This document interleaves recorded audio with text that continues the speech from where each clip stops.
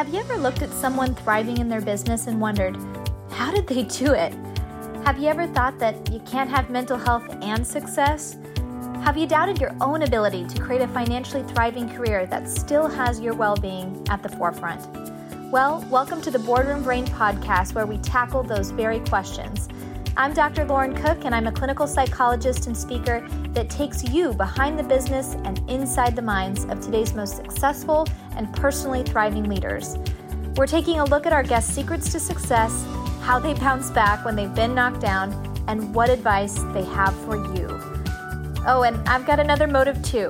As a clinician and company consultant who frequently sees employees struggling mentally and knocking on the door of burnout, I'm invested in having conversations about how we can bring more wellness into company culture. I want to make sure that everyone has the absolute best work experience that we all can have, and I believe that includes making sure our businesses are invested in their employees as people, not just as time card stampers and payroll lists. So get excited to listen, learn, and leverage your own leadership skills. These conversations will help you tap into your own bravery while helping you reprioritize your sense of well-being, both at work and when you're off the clock. So step inside the conference room with me and welcome to the boardroom. Your brain is about to get a major bonus.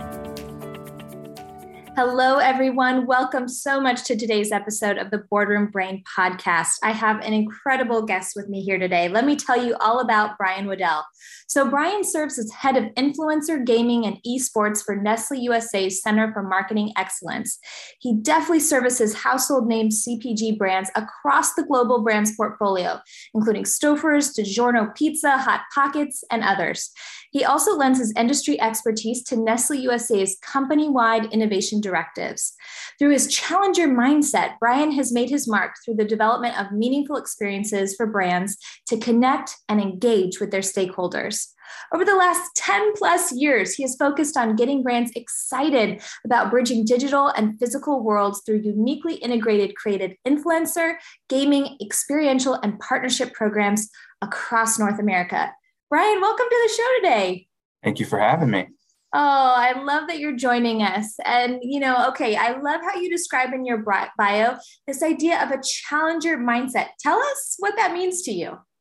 Yeah, so it can mean a lot of things, truthfully. And I have been an individual often who will question why.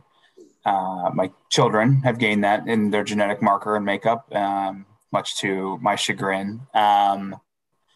But a lot of that just comes to meaning, are we doing the right things for the right reasons, right? And so when I was brought into the team at Nestlé USA, coming from the startup scene and a small agency and also professional services prior to that, was asked to do that, right? Be critical about what has already existed, right? Nestlé is the world's largest CPG company here in North America, has 6 different operating companies within the United States. So a lot of processes, right, that have existed for many decades. Often without question, right? Because if it ain't broke, right, don't fix it.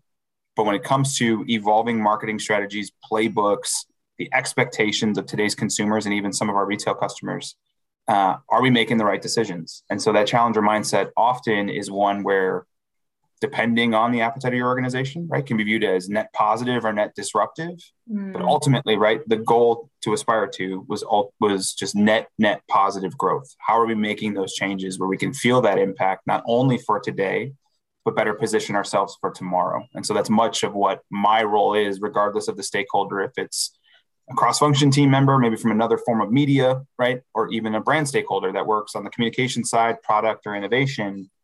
How are we challenging that thought structure to make sure it is the right decision? So well said. And I love that Nestlé really appreciates that challenger mindset, because it's so true what you're speaking of. Does a company see it as a net positive and net negative? And it's great that you're at a space that really appreciates that mindset, that they're open to that. I'm curious, for people listening in, you are at such a huge company. Now I'm wanting some Hot Pockets, quite frankly, even though it's only 8 a.m, maybe some breakfast Hot Pockets. There you go. Tell everybody kind of what you do day to day. What does life in the day of Bryan Waddell look like for you? It's chaotic, right? So Nestlé USA is Nestlé's largest operating company.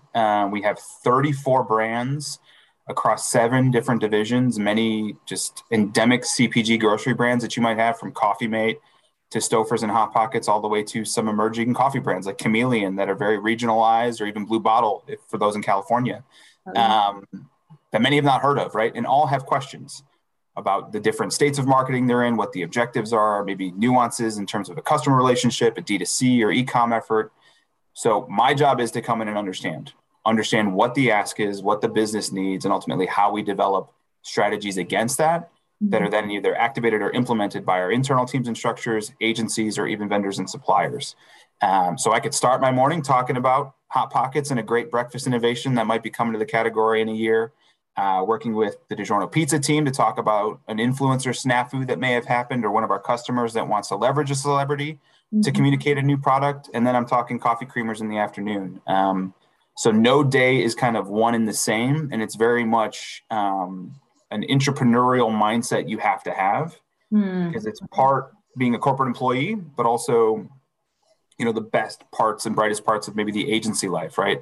Of having to do problem solving, account coordination, relationship management. So I never have the same day twice. And like to think I'm uniquely built for that, like a couple other of my colleagues here. But it definitely keeps things interesting. And I think one of the cool things about this company is that appetite, right? To bring individuals like myself in that 10 years ago may not have been a fit in order to help with that problem solving. So well said. And I love that you speak to that entrepreneurial mindset. I identify as an entrepreneur myself. And, I think part of the problem sometimes is people get this all or nothing thinking, right? Where they think I either have to be an entrepreneur out on my own, or I need to join the corporate space. The fact that you're able to have both those tenets, where you get that creativity, that novelty that you'd see with an entrepreneurial path in that corporate space, is really cool. And I hope that gives people new ideas of what it can look like, Yeah, absolutely. Yeah. Well, okay. I always do a little bit of LinkedIn stalking with our guests, and you describe yourself as a risk taker. I really like that. And I want to bring that to light for our listeners today. What does that risk taking look like for you? And what advice do you have for somebody who may be pretty risk averse in the work that they do? Yeah. So we talk about risk forward and risk adverse a lot. I would say, as I talk about risk taking, right, it's calculated. Part of it is two-prong, or really the whole thing of it's two-prong, is one, understanding the appetite for risk by the individual or team that you're working with. And second, making sure you're fostering an environment where it's okay to fail. And that's a big part to really like a foundational mindset shift I had maybe about 7 years ago, with understanding that failure wasn't a bad thing, because it's an additive mechanism, right, in your growth and development. And so for many teams, right, especially on this side of the world, CPG focused, where, there's many stages in the business, but ultimately you're trying to get to the end user, the consumer, the fan, the audience, whatever terminology you want to use. You have to be so sharp in the decisions you make to get to that path, because the grade of the path, the steepness of it, the challenges you might face often come with aggravations. And for many big organizations and corporations, aggravations mean budget, it means money, it means resources, it means people. And so when you start talking risk, the old mindset tells you that feels a lot of aggregation, or it feels like it's going to be a real drain on my team. So my job is to take that risk, right? To take the impetus, to take the responsibility, to be the person who is ultimately point your fingers at me. If something goes wrong, let me be the one to talk about it. Let me be the one to help the team understand and grow from it, so we can prop each other up to make sure everybody's in their best position to score, kind of grow from these moments. That appetite for risk, right, is not something that happens easily. It's not something where it's just a switch one day where somebody you're working with says, hey, I want to jump into the deep end, even though I don't know how to swim. That never happens. But what is important is understanding the steps that other teams maybe have taken, or other experiences you've had in life, and be able to apply those critically to where you are now, right? So it's nice at Nestlé because all our products are roughly in the same space, right? They're in grocery stores, whether they're physical locations or online e-com shelves. So to be able to have those, Stouffer's might have done this, or, hey, we saw one of the competitors do this. Here's why that worked, right? Here's the purpose behind that mechanism. What can we borrow from that? What can we reverse engineer to maybe think about how we can apply that to a future project? That conversation is risk, right? That openness about being critical and suggesting it in an environment with other individuals is very much viewed as risk, right? Because it's not the way we should be thinking. And it takes time to develop that muscle, but one that I've seen in my career growth is probably the most important to really kind of making those steps in terms of where you want to go for your own growth. I couldn't agree more. I think it's really important to have a healthy appetite for risk. And what I hear in what you're saying as well is that there's an element of curiosity. There's this sense of openness, even to like, yeah, what are the competitors doing that's working well for them? How can we integrate that same curiosity and creativity in our work? I think it's all tied into risk taking. Absolutely. There's, I know we've talked, or just culture has talked a lot about antique expressions, right? And kind of changing things. And I know that some corporate environments will say like, well, there's no such thing as a dumb question, right?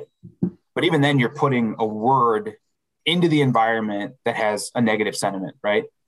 Mm-hmm. We try to say there's no wrong question, right? There's nothing you can ask that's necessarily wrong. You're just understanding, or your expertise or your comfort with something that was said before that or something you read just isn't there. So the question you have about it isn't right or wrong. It's for you to become a more enabled stakeholder or feel like you're more of a part of the journey we're all taking together. Mm-hmm. That approach then allows others to be more open because they feel like they're a part of the team versus, the fears we had when we were children or young teens sitting in class where we read the text, the teacher said it one way, or we were afraid to raise our hand. You can't have that in life. You can't have that as a professional anymore. So you have to think about what gives that individual confidence to ask the question, even though they might isolate themselves or put the spotlight on them, but make them feel like it's exactly like this, right? It's a conversation. It's not a case that they're being viewed or graded by what they just said. Oof, I think that's going to be so helpful for people listening and watching this conversation. So, Bryan, another part of your job that I'm really curious to hear about, you work in esports with gaming, you tie that in with marketing. Tell people about that, because what a fun way I imagine to maybe incorporate work and play at the same time. So tell us about that. Absolutely. And it's probably the part of my LinkedIn profile or my job description that gets the most punishment, right? The most opportunity, because they see Nestlé plus gaming and it's a category that's been on fire since the start of the pandemic. But it's truthfully maybe about 10% of my job.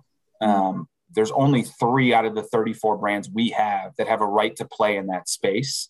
It's truthfully being a brand that serves the gaming consumer and is a ubiquitous part of their lifestyle, their environment, has had activations or a presence in that space in the last 10 years for us to grow and develop. But what it does help me do more broadly is talking about emerging areas, right, in which businesses, brands, individuals should be paying attention to as an opportunity. It's probably also the part that I'm most critical about. If you do follow me on LinkedIn or you kind of have heard me talk elsewhere, I'm very open about how I feel about the Web3 space, the focus on gaming, how many brands are being predatory. We're seeing more and more ads enter the framework, both in online environments and localized environments that impacts not only young adults, older adults, but also children, right? Yeah. And what their exposure is to things and kind of removing the beauty of what play and connected communities are by giving them these branded, tailored experiences that are very much focused on the brand and less about adding value to the end consumer or adding value to the end user and really enriching their experience. Mm-hmm. So I have a tendency to go off the deep end on that stuff, but I'd like to think it's for the right reasons, because I myself at 38 years old have had a video game controller in my hand for the last 33 years. Mm. And so it's a space I'm very comfortable with. It's an area I occupy when the kids go to bed and I need an hour to unplug. I'm doing it with other dads, with other parents online, right, that very much share the same norms and interests and affinities that I do. Mm-hmm. In a way that not only makes me feel like, okay, I'm recharging or resetting my batteries, but allows me to hear from people that aren't me, right? To remove my biases and decision-making than in my own job, right? Or to hear things a little bit differently, or, I might drop something in conversation to try to pry, right, some reaction or understanding out of it that can maybe help reframe my thinking. That's the fun part about games. And I think why, you go back to cave paintings or even hieroglyphics and you see us as humans have always had gaming, right, or those types of experiences built into our cultures, right, built into our histories. And so as that space has evolved, yes, it's something we 100% need to pay attention to. I say, a lot of organizations that aren't focused on this space likely have a junior employee somewhere that plays games and is deep on Reddit threads or kind of understands the conversation around Fortnite, right, on Twitter and what's happening in that space, that give them 5 to 10 minutes. hear about it and learn about it. Famously had a conversation with one of our executives who his mindset around gaming was his young nephew who lived in his sister's basement, was a recent college grad, and was having trouble getting a job. And by the end of us going through the strategy that we had enveloped and talked about where the brand could go in the next 5 years and thinking about how it aligned to their older consumer target, he now thinks of gamers as being his mother, who's 70 years old and plays on mobile devices and uses it as a way to stimulate brain activity, but also have some commonality with her grandchildren by playing Words with Friends or other connected games. Yes. That's the exciting part about my job. That's the fun part of watching people go from where they thought they knew things were around the space to where it's headed and where it's ultimately going. Exactly. Well, it really can be such a community builder, and I love your testament to that, of how it connects you with other dads, and how you live this shared experience. I hear from my husband sometimes, who plays video games too. They're talking about how their days went, while they're playing the game. And so it really is an opportunity to build community. And I love that you tie in the nuance too, that it's not just all good. Like, there are components of it that we have to be aware of too. And I love your mindfulness in that. I think that's really wonderful. Yeah, it's only escalated as I've become a parent, right? So like the things that I maybe thought about gaming 7 years ago, 8 years ago are vastly different than where they are today, right? And even the titles I play in the home are kind of waiting till the kids go to bed, or even their own exposure and what they're allowed to do. There isn't a lot of tablet time in our house. There isn't a lot of time on consoles yet, because I know that their dexterity, their understanding, and that ability for them to be exposed to something that mentally they're not there yet. Well, it's the same thing, right? As we think about, again, those preconceived notions and other elements, you have to think about it full circle. Otherwise, you're doing yourself a major disservice. I agree. Yeah, there's such nuance in it. It's not a one size fits all approach, certainly. And I want to pull us back a little bit and kind of take a bird's eye view look at your career, because you've had a lot of great experiences. Bryan, what surprises you when you look back on your whole career journey thus far? What surprises you? How unique it's been compared to a lot of my colleagues. Often I have been an individual where I have to explain what my job is. And even my wife will have somebody ask, like, what's your husband doing now? Like, that sounds so cool. And she needs help framing that because it changes dynamically. Starting so long ago in print and design and things that we see behind us, and just this love for visual culture that then turned into, working on what Victoria's Secret's flagship store in New York City was going to look like, or the next evolution of Dave & Buster's restaurants, to now talking about, brands that occupy shelves, whether they be frozen, chilled, or even ambient, right? What you see in the grocery aisles, and thinking about how the mobile device can change that experience, or how creators can come in to amplify awareness around a product launch. It's been so all over the place, but I think it's all been rooted in how we as people experience things, right? And how we can see ourselves in other things, or kind of go to the things that we love most and bring them back into this intimacy that is our lives. That's always been the North Star for me. And I've always tried to have a job where, like, I'm vested in it. I'm interested in it genuinely, and kind of feel my comfort to teach, to grow, to drive results that I know many people often struggle with, right? And kind of truthfully finding that in their own career paths. I have many friends, right, who are now coming up on 40, and they're like, I think I hate my career. Like, and it's because of always being, they've maybe been a little bit more transactional about their decision-making, right? But versus truthfully being more objective based, or as I like to look at, like, the intrinsic motivators I have to get me out of bed every day and think about, how am I going to make a difference for myself? How am I going to grow? How am I going to impact others? How can I still feel like, even though the drag of work, right, or the requirement of the day might be heavy, is it still something I can see myself doing? I think that's what's allowed me to kind of run towards the things I want to do, versus others who maybe just fallen into what they were taught, or even have been experienced, right? What they feel like they need to do. Mm-hmm. Some call it a calling, some call it a career. And I think it's really a toss of a coin, whether it was heads or tails for them in their decision making. But that's enabled me to kind of be where I'm at today, is just always keeping my hands on the wheel, saying, does this motivate me, right? Is this adding value to me myself? And do I still have the ability to add value to others? And that's really kind of how I've gotten to where I've been. Incredible. I'm hearing there's such intentionality in your path. And again, I feel like a theme for today is just the sense of creativity and openness. I'm hearing you haven't put yourself in a box of like, this is the next predictable step. You have always, it sounds like, been thinking outside of the box. And it sounds like that's led to some really great rewards with your career. And don't get me wrong too, it hasn't been easy, right? My father, God rest his soul, when he heard that I was going from prep school to art school, right, famously said to me, was like, you're not going to be some starving artist in New York, right? You're not going to have that life. You have to do better than we did, than what your mother had, what I had, what your grandfather had as an immigrant. And you have to build on top of that. And so I think that question of like, well, I know I want to do what I want to do, and I want to do something that's creative. I want to do something that allows me to have expression and outlet and agency right on my life. But at the same time, there's the American dream. There's the cultural norms and the cultural things that we have to abide by, maybe that was set by the generations before us, and blending and blurring those lines can be difficult, right? I have individuals that I'm super close with that have the same careers their parents had, that their grandparents had, and their grandparents before them, right? Yeah. And it's sometimes tough to break away from that and saying like, no, it's okay. Like there's going to be some risk there.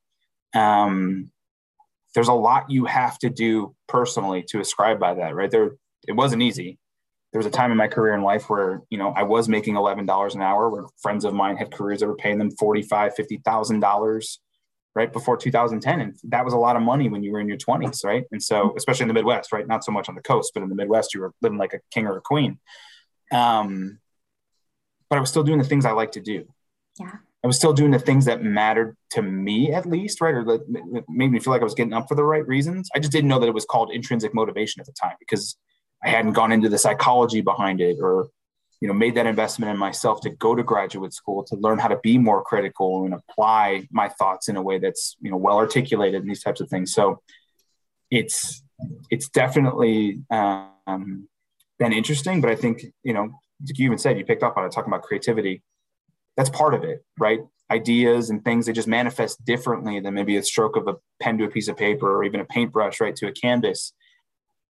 20-year-old me would have been like, you're nuts. That I would never have the job I have now, almost 40, that I do. But as you look back, it all makes sense how it got to where it happened, and decisions I made that said go right instead of left. Yeah. Got me to where I was, and life could be very different, right? Who knows? I could have been an artist in New York and doing those types of things if I would have followed that. And there's no fault to those that do, but that's what their motivator was, right? My motivator when I was young was my father's voice in my head, right? Trying to still make him feel proud about the investment he made in me to go to college and be, the first one to do it, but also not steering away from the stuff that I loved. And that's a really hard thing. I know that a lot of people struggle in that balance and finding. It can break some. Others, they have their reawakening, right? Or their rebirth and kind of jump into new areas. But it's definitely a journey. Oof, I feel like we could go into an hour conversation just on that topic alone. I think that's going to really bring up a lot for people listening to that about their own personal journeys with that. And I mean, it sounds like this has impacted your mental health in a positive way, following your values, making intentional decisions that align with what you want to do. And, I'm a clinical psychologist. We do talk about psychology and mental health a bit on this podcast. And, something I'm really passionate about is making sure our companies are creating wellness in the workplace. I'm curious if you can comment on your experience at Nestlé and how you see that company that you're with supporting the mental health of the employees that work there. Yeah, I mean, I can't go deep into it, right? But there's definitely been changes and resources that are readily available. And I think we've seen this broadly across corporate America in the work from home environment, right? When it started in March 2022, everybody's like, oh, we'll see you in 2 weeks, right? Then it was Thanksgiving and everyone was like, okay, we got to kind of figure out what this is doing here, right? Or what this hybrid work environment looks like, or are we going full remote? And what does that mean for livelihood? And, talking to individuals that maybe didn't have the space like I did in my basement to create an office, and they were working from their kitchen table up until last 4th of July. And it's like, you should probably think about, right, a better work environment. Mental health is very important. And by no means do I want it to make it sound like this journey has been easy, or like every day I wake up, I'm whistling like the, Snow White and the Seven Dwarfs, and we're going to work and all this stuff. Like, there's days where I struggle. My wife identifies that, or she'll see it. And what she immediately says to me is like, it sounds like you were doing a bunch of stuff you didn't want to do today, right? Or the stuff that you felt like didn't matter, or there was complications or aggravations because I had trouble explaining things to individuals in the work from home environment, having children, having family, having pets, right? That's an escape, right? A chance to lose yourself. Now in the Midwest, it's kind of hard to go outside and get that California sunshine or the sunshine in Colorado, right? There's snow, there's wind, there's all these things where like, yeah, I've been trapped in the house for 7-8 days, many struggles, right? But having leaders understand that, or at least be more empathetic to that, right, is very different in 2022 than it was even 2 years ago, right? And individuals trying to understand. I think a lot goes into the growth and understanding around emotional intelligence and it not being a weakness, right? Yeah. And like, fortunately, I took some time and invested in myself early on and understanding what emotional intelligence meant as I started to become an executive at private companies and looking at that, because you don't know the story of the individual across from you or everything that added up to that day and that moment in which they're talking to you. So you have to be cognizant of that. You have to be a listener before you are a teller or a doer. And you're going to encounter people in life that don't think that way, right? And it's that don't care about your experiences. I remember the first day I walked into Nestlé, I might be covered now, but I'm head to toe in tattoos. And I was entering corporate America that did not look that way. And I felt like I needed to shelter and collapse and kind of go into the norms to just find that comfort in order to establish my ground and footing to then figure out where I could go. And over time, right, you would expect everybody to fall in line, be a part of the system, be a part of how everything else is going. A few key executives, right, a few key leadership members at my organization have been courageous enough to tell me like, hey, we need you to not be us. We need you to be the example to make others comfortable, right? Those types of things where now you see individuals like myself who have t-shirts or short sleeves on, men and women both, showing their tattoos on calls with key leaders or people outside the organization, or just showing themselves, or children appearing on camera and not feeling ashamed about it, right? Or others going like, hey, I wish that was my kid right now, right? She's at school. I've watched her grow. She's not home during the day anymore. I miss that. So please, like, what's your name, sweetheart? Like those types of moments, those didn't exist 3 years ago, right? You might have had a chance to go with another family to a ball game or a park on a Saturday and time away from the office. But those things that like humanize us, right? And connect us, even though it's remediated, right? Yeah. That matters. And all those add to positive mental health. So I think it is that being an example, right? Or being an advocate for that matters, right? And understanding that matters, right? There's certain groups where you can be intentional around that work, around passing the microphone in situations to individuals who maybe haven't had a chance to communicate, or if you know somebody that's in a marginalized community, right? I'll be the first one to wear the Nestle rainbow t-shirt. I have a beautiful hoodie from one of our suppliers that has this Technicolor rainbow thing on. Ask me about it. Let me talk about how I feel about those individuals being in the workplace and us needing to support them. Like that's the conversations that need to happen. That I hope to God, right, is the thing that sticks in terms of all this mental health awareness, understanding those around you and their sensibilities and wanting to prop things up, and the net negativity we see in the media mainstream. You have an opportunity every day to impact somebody by just being intentional with your decision-making and the actions you take. That's got to stick as we start going back to the office, whether it is 1 day a week, 3 days a week, 5 days a week, et cetera. So I'm hopeful, right, that happens, and that some of the stuff that the younger generation has been screaming about starts to permeate the older generation, and they're thinking even more. Woo, I'm inspired. Let's go. Let's go. I know. Let's go. Let's go. It's so important that we just show up authentically as we are. And that you as a leader, that's such powerful modeling. I say, show the tattoos. That's why I love wearing bright colors, right? And we can so easily mute ourselves because that's what we're supposed to do. But I think it's so important to just beat to our own drums. And it doesn't mean that we're not respectful of others, how they want to live their lives. But let's make room for everybody, right, to just show up as their true self. So I love that you speak to that. Yeah. One thing I want to ask you about too, I've got just a few questions for you as we get ready to wrap up here, but we always ask our guests, what they do day to day for their own personal wellness efforts, because you manage a lot, you do a lot. How do you still make time for your own wellness, Bryan? I close the door. So I didn't understand that when I heard it the first time from what was the first real executive I had a chance to work with on a personal basis, maybe like 13, 14 years ago. He always said when he closed the door, right? He was very intentional about that when he left the office, because that meant his day was done.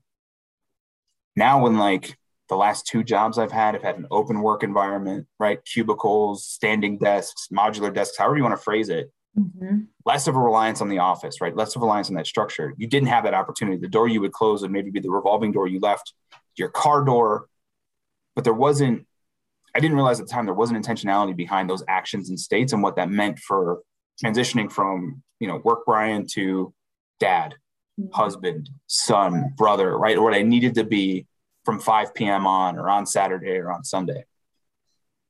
Here in work from home, right? I'm clear. I love the hybrid environment. I think there's companies that are going to excel beyond this. Those that go to full remote, everybody's going to figure out what works best for them. Once they realize that them is company plus those that work for us, right? Our full work community. What can we do the best to get out of that? But that intentionality of closing the door, of understanding, like when I'm done, the laptop comes down, I shutter the door that's right here. The kids' play space is over there. So even if we come back downstairs, I don't see what's happening here. That intentionality has allowed me to really kind of separate those two and help with that headspace a little bit and kind of migrating against that. It's also being clear and transparent with my family of like when enough is too much, right? Yeah. When I realize I'm overstimulated and you have a screaming 3-year-old and just the dogs and dinner, right? You got to take time to back away. I think finding your physical activity matters, right? It took me for a long time to realize my love for cycling as a child needs to come back, and mountain biking and those things, right? So finding ways to do that more often, having the stationary bike now down here where I could just jump onto when I need to, or the mountain bike upstairs to just ride through the neighborhood, like that's been really helpful. But that first action, that first step, that closing the door and understanding what that means for you mentally is so important. Everybody hates the personal examples, but we're gaming last night and I have a junior level employee that works for another part of the company that we play with every once in a while. He was like, "Hey, I gotta stop. Like one of the VPs just emailed me and I feel like I gotta give him the answer." And I was like, he's not expecting you to answer right now. He's expecting you to answer it tomorrow. So don't forget you need to do that, but also don't separate yourself from where you're at right now, because there's no difference in you answering at 11:30 beyond tomorrow morning to that individual. It matters to you, right? So like here, all of that, he would have not heard that elsewhere from other individuals, right? So like that's all of that intentionality. I think that matters, but also for him, right? Learning how to close that door, to separate, PM version of himself versus the AM version or the workday version of himself is really what matters in making those changes. Oh, that's powerful, especially when he's hearing from someone in your position to help him give permission to himself of, hey, you don't need to do this. You know what I mean? That modeling is really, really powerful. Yeah. We've got some conversations there, right? For people to hold those boundaries, because we condition people, the way we respond and how fast we respond, people get conditioned to that. And then they start to expect that of us, and so really putting in place some boundaries, even for people who are entry level, just starting out and feel like they have to drop everything, it's okay. Or how they project that expectation. Yeah. Like that was a big thing for me for a long time, where you start to think how other people think, or you presume how other people are thinking about you, when the truth is they're not, right? And like everybody has those moments in their career where like they stay late, they work on the document, they work on the presentation for it ultimately to be moved, to be canceled, right? Or your 10-minute window got cut down to 2. Yeah. Because, Gary and Susan were talking about their kids for the first 15 minutes of the meeting and your window got closed, but think about everything you put into it before that, right? That whole like just expectation that some individuals have is the hardest thing to break. Yeah. And we're like, again, like in symphony, as we start to tell each other about our own experiences, or like, hey, don't do that. It's not as important as you think it is. Even though you feel like it is, trust me, it's not. That shortens the path for them to find their voice, to be courageous, to start to have some agency on themselves, their careers, in a way that they might not have gotten to until their 40s. or even their 50s, and you look back for decades of just like, if I'd only known then what I had known now, okay, we'll start telling people, start sharing that so we can learn from it. And then when we do it, back us up, support us, right? Especially if it's something that might be viewed as controversial by the peer group, especially your own older peer group, right? Like that, all that matters. And I think that's where, again, my hope in all this, right? That behavior change starts, and we can all start to speak that language together. So it now carries forward into new normal 2.0, hybrid working, whatever buzz phrase you want to use, to fundamentally change, regardless of the size of the organization. That behavior that existed before all this started is gone. We don't even talk or think about that 3 years from now. I wish we had more time to have you on today, because I think this is just going to bring up so much for people listening to this. But the last question I want to ask you, and we ask this with all of our guests, so no pressure, Bryan, but what do you hope your legacy will be?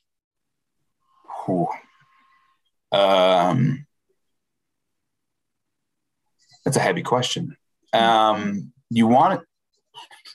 can have the Mr. Rogers answer, right?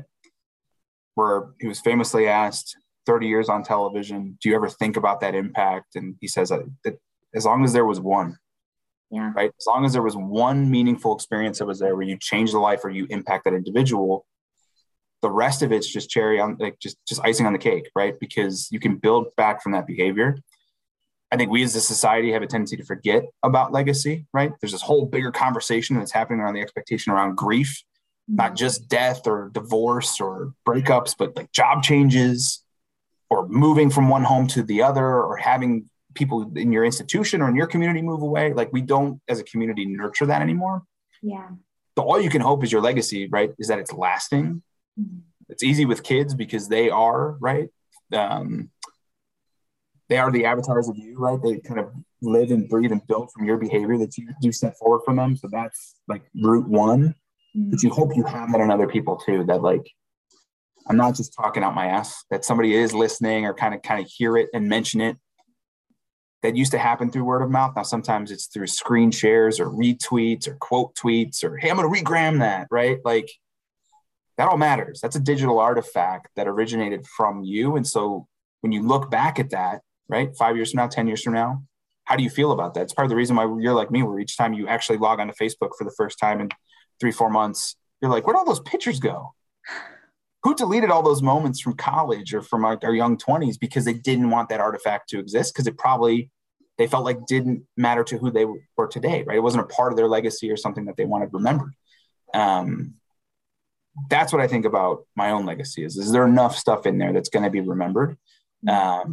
And hopefully it's to a degree that you feel happy about at the end of the day. It's so funny to me. I'm sure you're seeing this stuff too with individuals like Mark Cuban or other executives that have been in the limelight that have aged, right? That have gotten older and are talking about things like, I wish I just would have been nicer.